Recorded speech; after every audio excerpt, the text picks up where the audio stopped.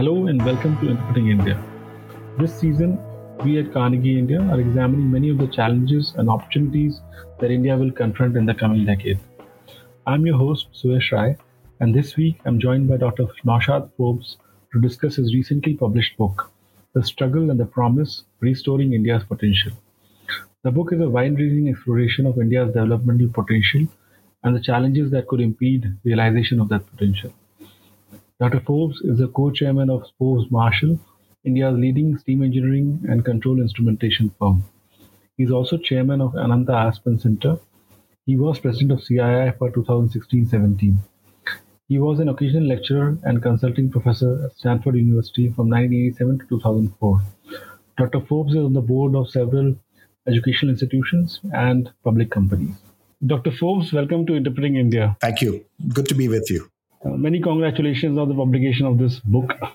So what I thought we'll do in this conversation is to pick some of the key themes that I found interesting in the book, and explore them with you, try to get your perspective on those themes. But perhaps we could begin with a big picture view from the book itself. The book's title, The Struggle and the Promise Restoring India's Potential, it implies that there's been some kind of a decline and therefore a restoration is called for. So, and you've been a witness to much of this history, especially the good growth years and the recent slowdown. You placed 2017 as a turning point. So tell us in a broad sense, what did we get right to get those many years of rapid growth, huge amount of private investment, export success, and so on? And what went wrong to lead to the recent slowdown, which continued well before the pandemic? First of all, thank you. It's great to be with you, Suyash. I came to the book from this real conviction that we're a country of boundless potential, and I felt this very much based on our experience post 1991. And I think from as I say in the book, 1991 to 2017, pretty well, every year saw India in better shape than the previous year. That each year saw us, there were bumps along the way, reversals and things that we did that we shouldn't have and so on. But each year broadly saw us in better shape than the previous year. I think there was an inflection in 2017. And some things started, at least in my perspective, being a bit more troubling. And I'll talk about that first. But before that, the progress we made from 1991 to 2017 was on many, many fronts. I mean, in particular, it was an unleashing of enterprise, a much more private sector driven economy. Our economic growth was the best in those years that it's ever been as a country, amongst the highest in the world. And India became one of the world's 10 best performing economies in that long period of 30 years, which is a very considerable achievement. If you look at the 30 years before 1991, India was not one of the world's best performing economies. We were in 1991, we were one of the world's poorest 20% of countries. And we moved up the ladder quite significantly in the years that followed. So there was an unleashing of enterprise, an unleashing of investment. Economic growth picked up. Exports grew dramatically. Exports and imports, both foreign trade grew dramatically. We went from foreign trade being about 15% of GDP to 55% of GDP in 2012, which was sort of the peak of our trading performance. Post 2012, things started to change. We had investment sluggishness. So private investment fell, growth in private investment fell quite substantially. We had trade start to fall as well. And post 2017, a couple more things changed. One, we started to become more inward looking as a country. There were several rounds of tariff increases where import duties were raised. And as any economist will tell you, a tax on imports is a tax on exports. And it was no surprise that as tariffs went up, export growth also tended to stagnate. And it's only this last year that we've seen a buoyancy in exports, which I hope will sustain and the growth will continue in the years ahead. Second, I think post 2017, up to then, there was a sort of retreat in a sense of the state. That there was less bureaucratic discretion year on year than there was the previous year. There seemed to be something of a comeback of bureaucratic discretion post 2017. And again, I see that as being somewhat troubling because I think it takes us back to a day when we were not a dynamic, vibrant economy. And then, of course, post 2020 with the pandemic, we saw a very substantial slowdown. Many countries in the world saw that slowdown as we each tried to cope with the pandemic the best way we could. And we're still recovering from that. Last year, we saw growth bounce back, but we bounced back. We probably grew at about 8.5%, but it was 8.5% growth last year on a minus 7% of the previous year. So it was really recovering from the 2021 experience, which we're now finally back in absolute terms now where we were 2 years ago. So in a sense, we now have to make up for these 2 lost years to get back on a longer term, more vibrant growth path. And I think we'll have to look at all these 3 areas. We'll have to look at trade and the growth of exports and reducing import tariffs as a way of reigniting exports as an engine of growth. We'll need to look at how we can free the economy even more through reform programs and especially through, again, stepping back from greater bureaucratic discretion, removing that discretion, because that's ultimately what will deliver that more vibrant economy, and then seeing an increase in the generating greater employment. Again, we can talk about that a little later, maybe, as a way of then generating more investment in capex and so on to cope with a growing economy. So the book is basically divided into 3 sets of arguments. One is about the future of industry and what industry on its own can do and how economic policy should enable a vibrant and innovative industry, and also voluntary action on the part of industry associations and all. The second is, of course, institutions, and the third is on culture and politics, which you call ramblings, but they're very interesting ramblings. They were ramblings. Yeah, I would disagree on that, but yes, I mean, you are the author, you have the luxury to call it whatever. Now, let's start with the first one, because I'm just drawing on what you just said, that we opened up to trade. Bureaucratic discretion was directionally reducing, so it wasn't perfect. We didn't have the state where the role of the state was properly defined, where it should be consistent with the capacity, but it was directionally reducing it. Anybody investing today would assume that 30 years later things will be better and make that investment. Now, if you look at the way the industry and states relation has evolved in the last few years, a few key themes emerge. One is that the state is more and more keen on backing certain champions. These could be individual firms or also certain product categories or certain sectors. Usually it's product categories and certain firms. The second, of course, has been a rise in protectionism, as you rightly mentioned.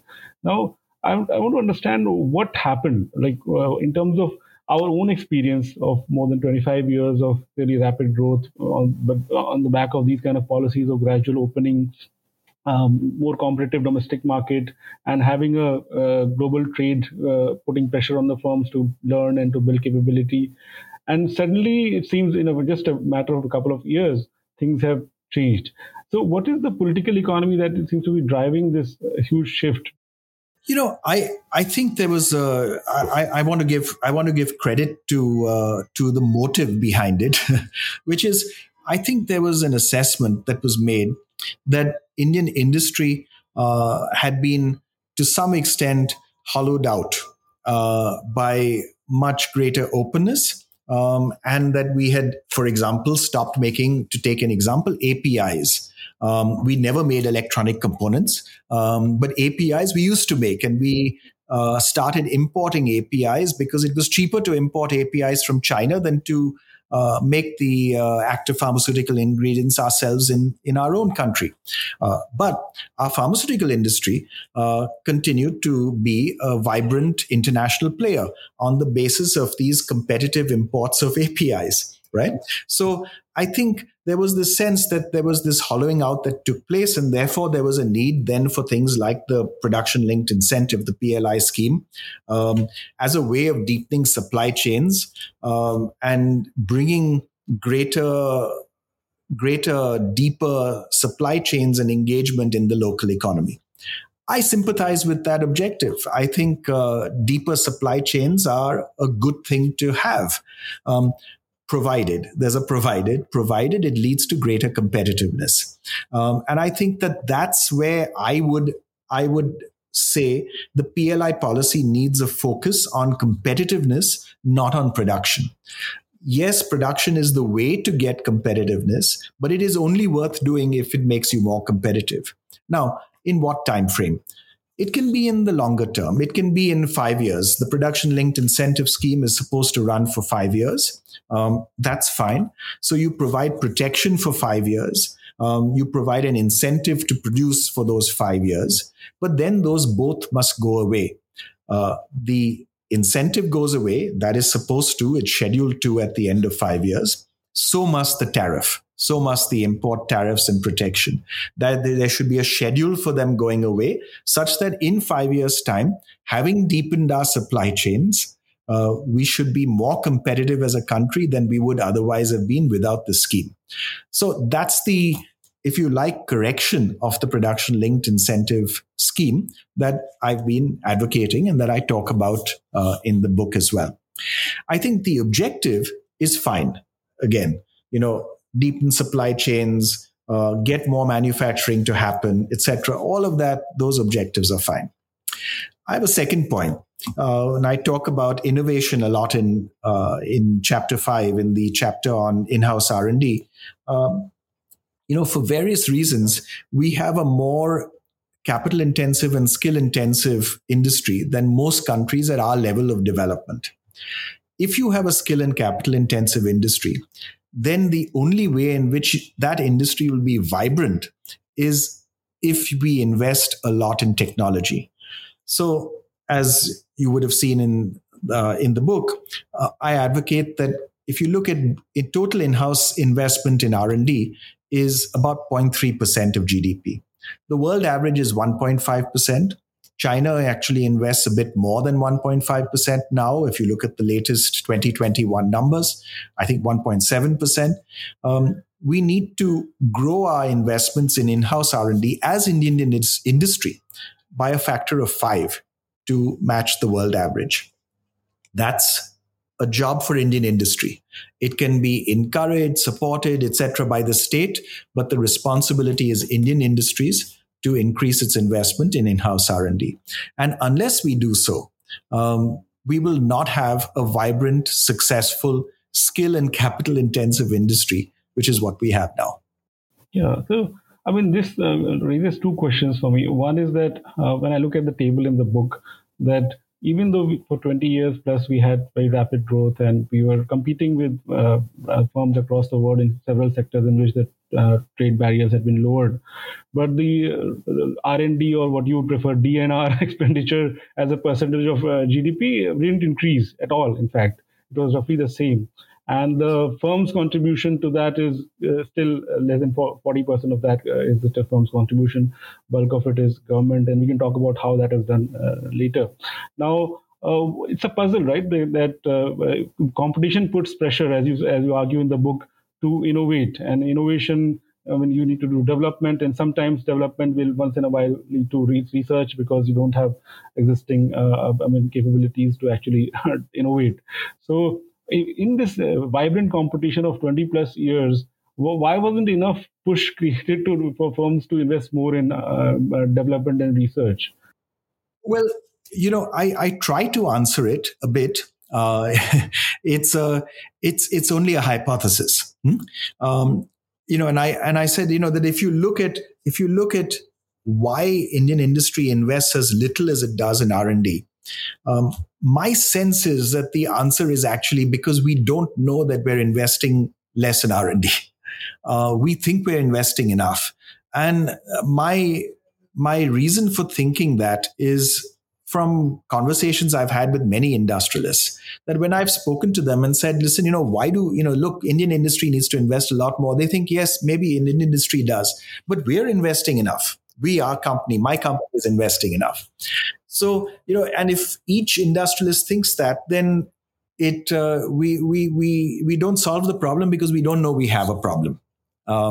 So I think, in a sense, one of the objectives that I have in the book is to trigger that same introspection, to say, listen, compare how you're doing in terms of investments in R&D with the top 10 or 20 firms worldwide in your industry, and compare like to like, compare other firms in your own industry.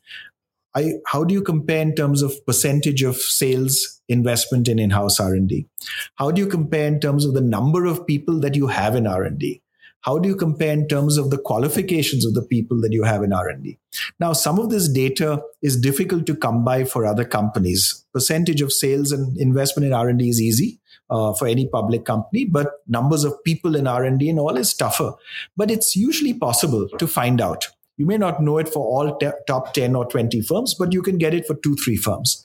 Compare those numbers. And if you're doing fine, if the investment as a percentage of sales is comparable, if the number of people in R&D is comparable, if the qualifications of the people and the talent is comparable, if the outcome in terms of flow of new products is comparable, then you're fine. And you should say, yes, we're doing enough. If any of those are not comparable, it's an opportunity that we have. And the reason we have this huge opportunity is because of the availability of talent in the country. I was talking to someone who runs an engineering company. We're running an R&D Managers of the Future program, and one of the people there is from an engineering company. And he was saying they decided they were making controls, and he says they set up an R&D team. They first tried to buy the technology, didn't succeed, and they finally decided to set up an R&D team. And in a year, they set up a 30-person R&D team working on just controls for this one particular product. You couldn't do that in other parts of the world. If you wanted to set up an R&D team, you would struggle to put together a 30-person development team in one specific area. In India, you can do it because our engineers are available in abundance. So talent is available here. We have this huge supply opportunity. And I think as Indian industry learns that we must really step up our investments in in-house R&D, I think we'll start tapping some of that opportunity. As we start tapping the opportunity, and it won't change things overnight, but over 2 years, 3 years, 5 years, you start seeing a flow of new products. The flow of new products will start adding to the success of the firms. It starts becoming a virtuous circle. Moving on to this wonderful chapter that you've written, design and the role of design. It's a standalone chapter. It can be read as a paper in itself. And this is also related to the development and research argument that we had a bit earlier. But is there more to it than that? So one thing that always amazes me is that we have so many people who can code, but something which is technologically as trivial as Twitter, we don't create. The coding required to make a Twitter, at least to start with. When it becomes very big, there are many issues of cybersecurity and all, which means heavy investment. Is very trivial, but we don't make it. So what's missing in the design imagination in India? So first of all, I would not in any way downplay the importance of learning. As you point to Ronald Daw and his advocacy of learning as a foundation for creating, and it's exactly the point. When we learn from what some other firm in some other part of the world has done and do it in India and do an effective job, and many of our unicorns have that model. You take You take a retail example, or you take a particular product offering or a service offering, and you customize it for India and you deliver it in a very imaginative way for India. That's a good design challenge. It's a good application of design in a and it taps into a very attractive market. That's a learning opportunity which we use, and we use design to deliver that learning opportunity and that learning to end consumers in a very successful way. I think that's great. We need more of it, not less of it. I think when you have enough of that going on, then at some point in time you start saying, okay, now what's the next step? You know, I can't grow any further by learning from what other firms have done. I need to now move into some creating. And when you start, in a sense, exhausting the learning opportunities, that's when the creating demands start growing. So we need enough of that learning to be happening on a widespread basis across all of industry. And applying within that learning framework, you can apply design very, very productively, very efficiently, to coming up with new services that are very imaginative and can be very successful in different fields. I mean, we have good examples of it. We need many more. No, just before we move on to the next segment of the book, one question regarding industry bodies, because you've been associated with CII for a long time and other bodies. So, what is the shift that you're seeing in the interactions of these bodies with government in the last few years? Because I was reading recently, CII's pre-budget submission had a major emphasis on increasing the PLI schemes, adding more rates of PLI.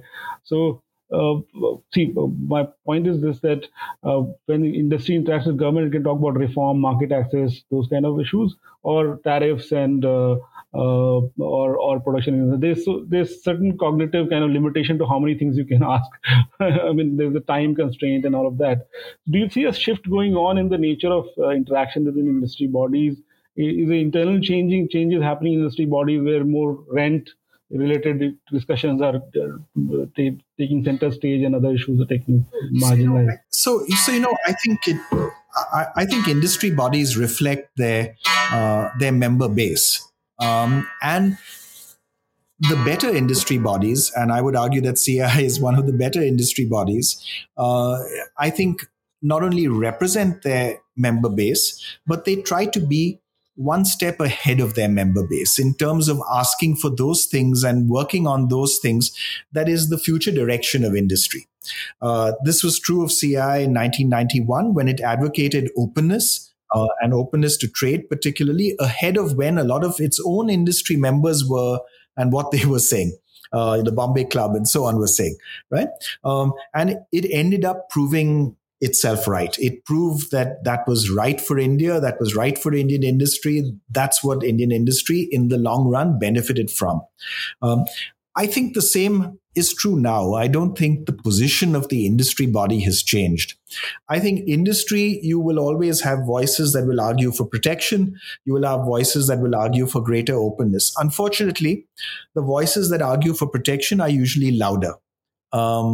Because the voices that want openness are already happily, successfully doing business all around the world, and they're not talking about the Indian market because they're doing business all over the place. So you don't hear them, unfortunately, enough in our public discourse. I think something that we can do better in industry bodies, and it's something we've spoken about in CI as well, is we can give voice, I think, much more loudly to those positive industry voices that want more openness, that want more engagement with the world, that want to export a lot more, that do not want to be protected by, from imports. I think we can give that section of industry a much louder voice than they currently have. Today, I think the voices that are the loudest are the protectionist voices. Now, moving on to the next segment of the book, I want to cover as much ground as we can so that the listener gets a flavor of the book and then goes and reads it. I have to tell you, I'm really impressed with how closely you've read the book and picked up on all the... So, Now, the question about institutions, right? I mean, there are, of course, dedicated chapters on higher education and public research where you're calling for basically a paradigm shift in the way things are done. On the higher education, you're saying focus less on kind of micromanagement regulation, more on competition Autonomy. accreditation, and if you want to autonomy, and of course support those who need support. Don't Exactly. regulate the fees. That's one. The other is on public research. It's I mean a big shift which is seen in the West anyway already, that do more public research through universities rather than these Yes. autonomous bodies. Both these are very big paradigm shifts, but very, I mean, sensible arguments in my view. My question to you is that what is the, so that is the vision you want to get there. What is the path to it? So CSIR is a large body, many autonomous institutions work under it. What is the transition path? Because the large political economy of these institutions, they get busy with themselves. They can protect themselves in some ways. Similarly, on higher education regulation, there is a political economy of that as well. So, how do we make progress? Like, what is the politically feasible next few steps to take in both of these? We can talk about. It's a great question. The how do we get from here to there question. So let me start with the public research point. The public research point, I think, exactly as you said, the world does public research, not technological research, but scientific research in the higher education sector. Um, how do we get there? We've tended to do it in these autonomous R&D labs, like in the CSR system and so on. I'm not advocating that you close all the CSR labs overnight. It's not going to happen, right? But we should say that the end goal is that the CSR labs will eventually become technology assistance institutions where their equipment, etc., is available to industry to draw on and use for testing, certification, etc., right? And the scientists in CSR labs will end up in the university system. This is the end goal. Now, what's the next step? The next step, it seems to me, should be twofold. First, freeze the current budgetary allocation in nominal terms to the lab system, to the government labs. And whatever annual increase we normally provide by way of inflation, right, at least, use that and transfer that and make that available as a fund for the higher education system and for people in the higher education system to bid for, to write research proposals and get those funds. If you did that for all the government R&D spending, government R&D spending is quite a large number. It's about 100,000 crores. And of that 100,000 crores, it goes up by about 8,000 crores a year. So freeze it at 100,000 crores and then give that increase of 8,000 crores a year, make it available to the higher education system for research grants, to research proposals to be written, and these grants received by the higher education system. You can start by making it only available to the public education system. Even that is fine, but later on open it up more widely. If you did that, you would, in a year, you would more than double total research spending in the higher education sector. In a second year, it would then be up 3 times. In the third year, it would be up 4 times. I mean, in 3-4 years, you would transform the higher education system. And second, you would give the resource, these institutes would have so much in the way of resources, they would be able to do then one second thing that we need to do, enable every government scientist employed in one of these labs, say for the next 5 years, without losing your seniority, you can move to any public higher education institution without losing your seniority and be employed there. And you could simply, you give them that sanction. You will find, okay, you may not in the first year find 1,000 scientists moving, but if you find 50, 100 scientists, and if they have a good experience, because there's this research funding coming in, they have young researchers and students and graduate students that they can have work on their projects. I think in 2-3 years you'll have hundreds moving, and that's how you sort the system. In a way, you increase the supply of scientists to the higher education system from these autonomous labs, and you freeze the current budgetary allocation to the labs in nominal terms. and allocate the usual increase to the higher education system. I think it's a workable way forward. Yeah, it's a pragmatic next step to take. Yeah. Yeah. So one of the underlying themes of the book that I see is the focus on human beings and their development. So, like, there's a very interesting passage following the work of Inkeles on how factory makes a modern citizen. It's a very interesting passage I found. Similarly, on public research, the focus that the best output is the research trained person. So training and research have to go together. A person who gets educated is the best output through a research university or a place where research happens, and then they go and do different things in life. And of course, human beings work in the institutional setting. So there is a full chapter on institutions and their autonomy and their and the values that drive the institutions. So my question to you on this is a broad one. That one of the things that I see in the book is that you say that we have to work with the strengths that we have. So not get China envy or envy of different, because we have a particular kind of system and it has to work in its own strengths. If we had a different system, a different path could be envisaged. Yes. So if you could describe about what are the key strengths that you see in our institutions right now, and what are the ways in which we can build on them, and couple of pitfalls to avoid. That chapter is very rich and it's got a lot of content. But I would like you to hear from you. What are your kind of 2 or 3 key messages about our current institutional setting? So, as I believe that in a country like ours, I think we're such a diverse place that at the end of the day, we cannot rely on one leader. However strong, however visionary, we cannot rely on one leader to decide what needs to be done. It has to be a collective output of many independent institutions, which between them set the rules under which we all operate. That, it seems to me, is what allows a very diverse country like ours to thrive. So that's the argument, if you like, of the institutions chapter. That how do we end up with these many vibrant, strong, independent institutions? So there are some principles there. Independence comes from financial autonomy. They must have control over resources and leadership selection. They should have control over their own leadership selection. Does this necessarily mean that the institution will do a perfect job and end up with the perfect leader? No. But you need enough institutions to end up with good leaders most of the time. And if you have enough institutions that end up with good leaders and we treat them, and I'll come to that, and you have enough institutions that end up with good leaders, that enough are independent, enough have financial autonomy, enough set in place the right kind of norms within the institution of how to operate and what good quality means, I think that's good enough. That's good enough for us, and that would take us forward.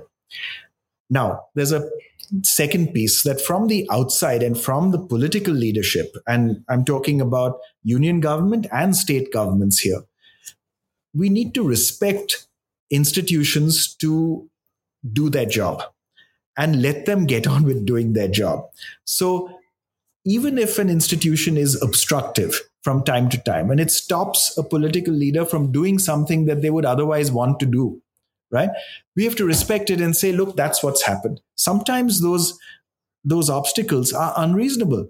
It's the institution overstepping its limits. It's doing something that makes no sense. It's doing something in a strange way. We have to just respect the fact that it will come out in the wash eventually, that between them, if we have enough independent institutions, one will balance the other. We will have forward movement over time, and that will ultimately get us to where we want to go.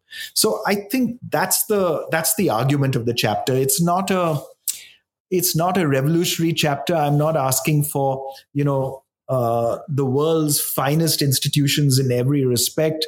I'm not asking for someone to sit down and design brilliant new institutions. I'm saying take the institutions we have, keep working to give them greater independence. Independence means give them control over their own financial resources and give them control over their own leadership selection. If you give them control over those two things and then you encourage them to keep getting better and better people in place in those institutions and recruit better and better fresh people, put better and better leaders in place, we're there. We will have that balance of good independent institutions that between them will set the right rules for us to operate under. Yeah, and a related argument you make in the book is to moderate our expectations from the state. It's a relatively modest capacity state, and it can only do so much. And the flip side of it, that the industry and the civil society organizations can do more under the right circumstances. And some of the circumstances have, of course, become more challenging in the recent years, but I mean, they're still solvable problems, right? And so, what are the, core functions of the state? I know it's mentioned in the book, but Yes. So the core functions of the state, I'm drawing on Vijay Kelkar and Ajay Shah's really excellent recent book. Um, you know, uh, they recommend that there are four, and I've added two. Right. So the four that they have were criminal justice, which includes the law courts and the police.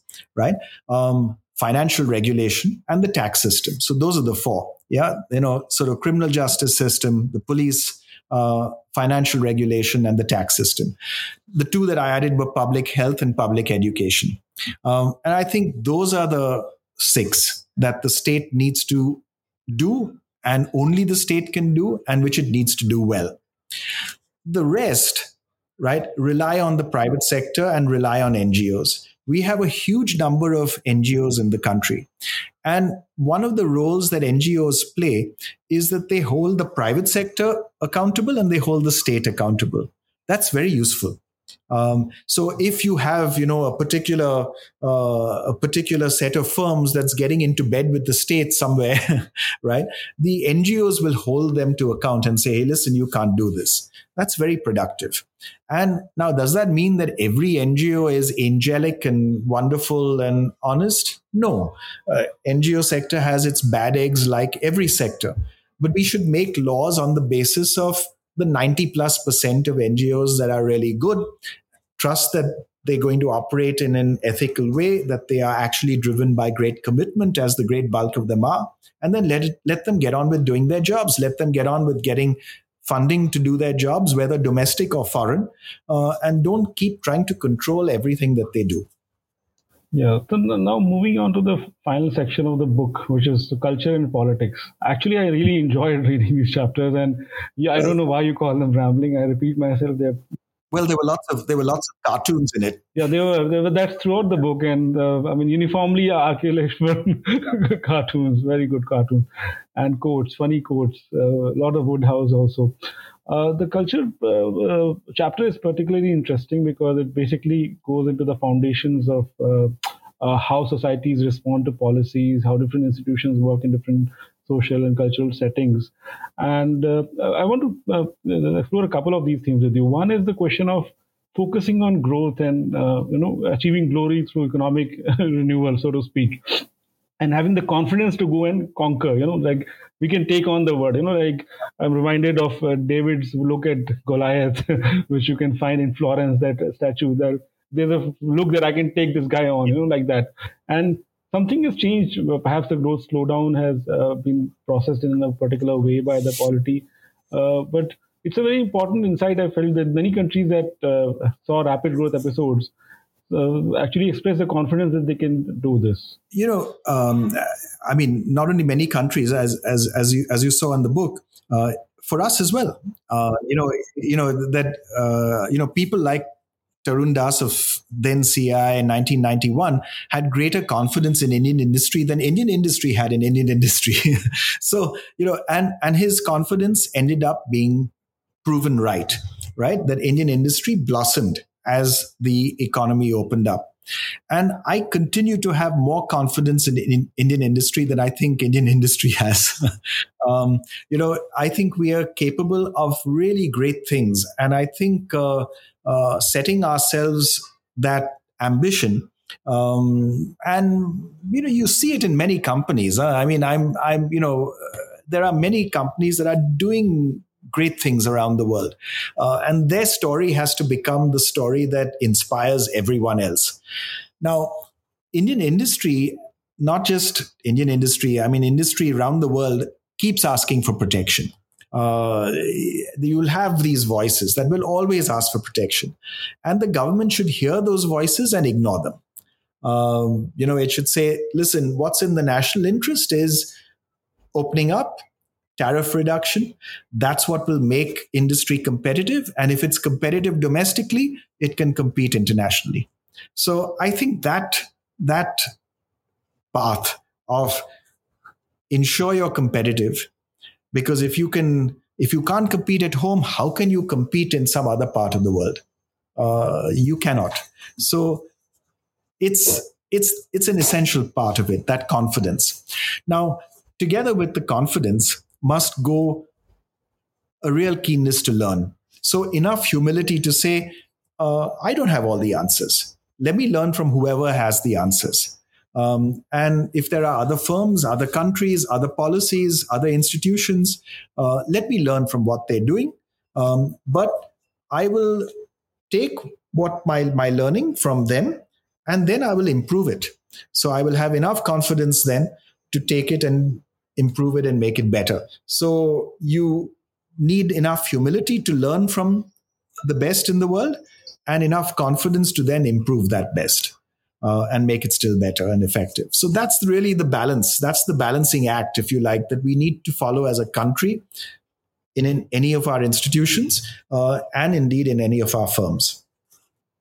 Now, my final question to you, or rather theme to explore with you, is this question of voice, trust, social capital, and liberalism.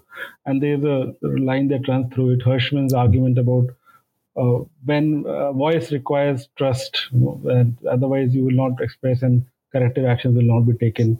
And then that requires a certain kind of polity in which voice can thrive, otherwise people might exit, and there's a risk of the best and the brightest exiting. And so all this, there's a kind of a common cultural and political theme there, which of course we as a democracy and with certain kind of institutional integrity and independence already enjoy to a great extent.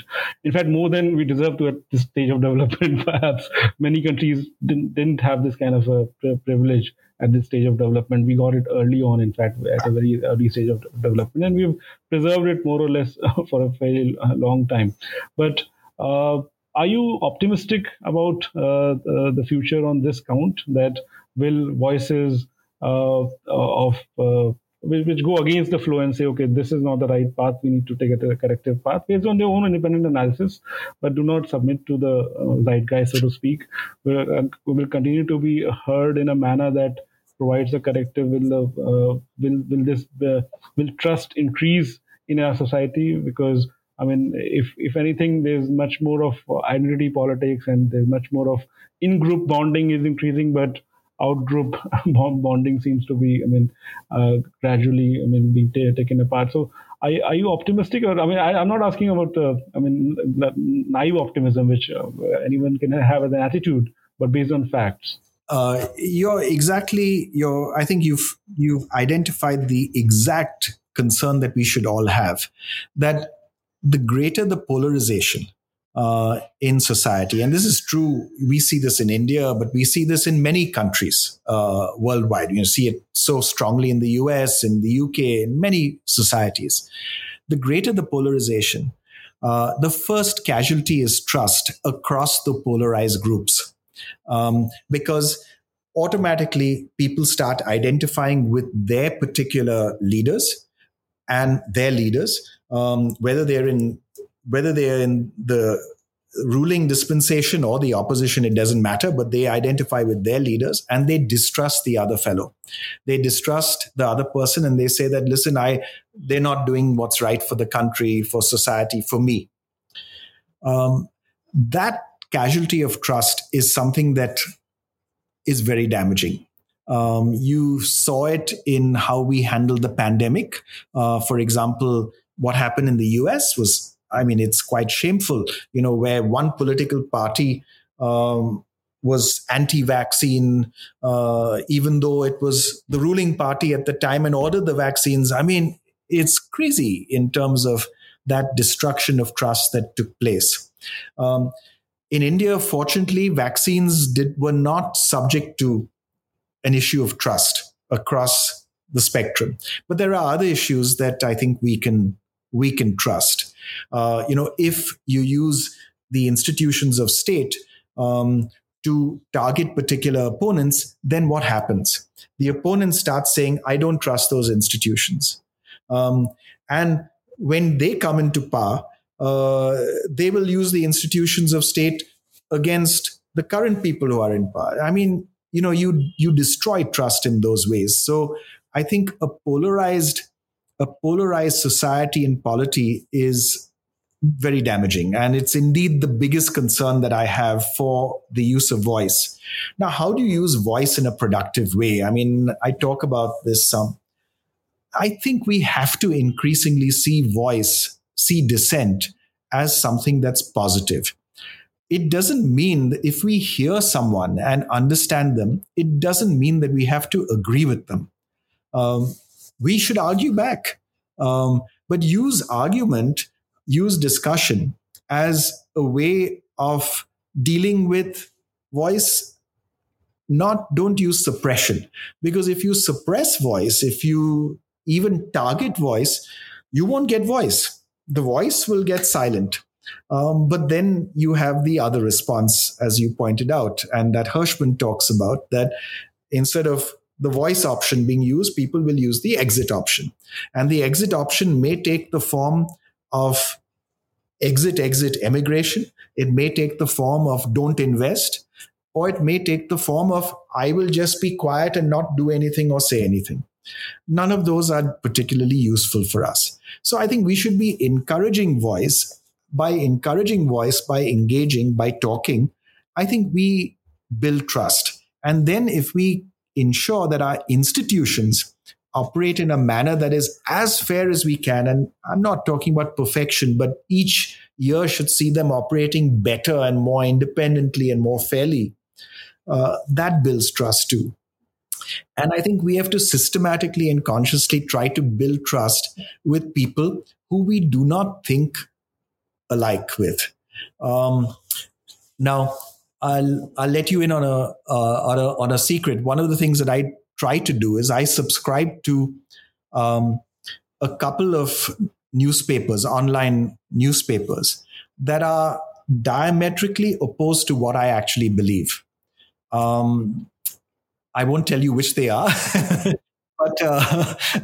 but they diametrically, and I force myself to read them every day, because I said that, listen, if I'm advocating that you must not be polarized, then I can't only read the things that I agree with. Otherwise, I'm just as bad as anyone who's polarized. So I force myself to read the stuff. I don't enjoy it, I have to say. But it's the only way I know to actually try to engage across different groups. And as I read this, I sometimes find things that I agree with, and I say, yeah, there's a point here. And I think the moment you say that there's a point here, there's progress that happens, and there's greater trust that I've started now developing for people on the other side of the debate. Yeah, and I mean, this is, of course, one of the duties of a good citizen in a democracy, to listen to other voices and understand and maybe find something to agree with and even disagree in a reasonable and moderate way, and to express one's voice in a measured and analytical and a humorous way as well. And that's exactly what you've done in this book. And thank you so much for writing this book, Dr. Forbes. And I really enjoyed reading this book, and I learned a lot from it. And I hope to build on this learning and read some of the readings mentioned in the bibliography as well. Thank you so much for taking time to talk to us today. Thank you.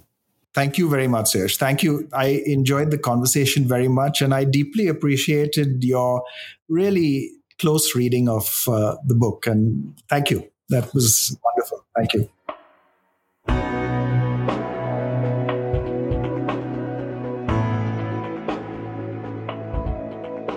We'll be back soon with a new episode. To make sure you don't miss it, be sure to subscribe on Apple Podcasts, Spotify, Stitcher, or wherever you get your podcasts. To learn more about our research and team, you can visit us at carnegieindia.org. You can also find us on social media on Twitter, Facebook, LinkedIn, and Instagram. Thank you for listening. See you next time.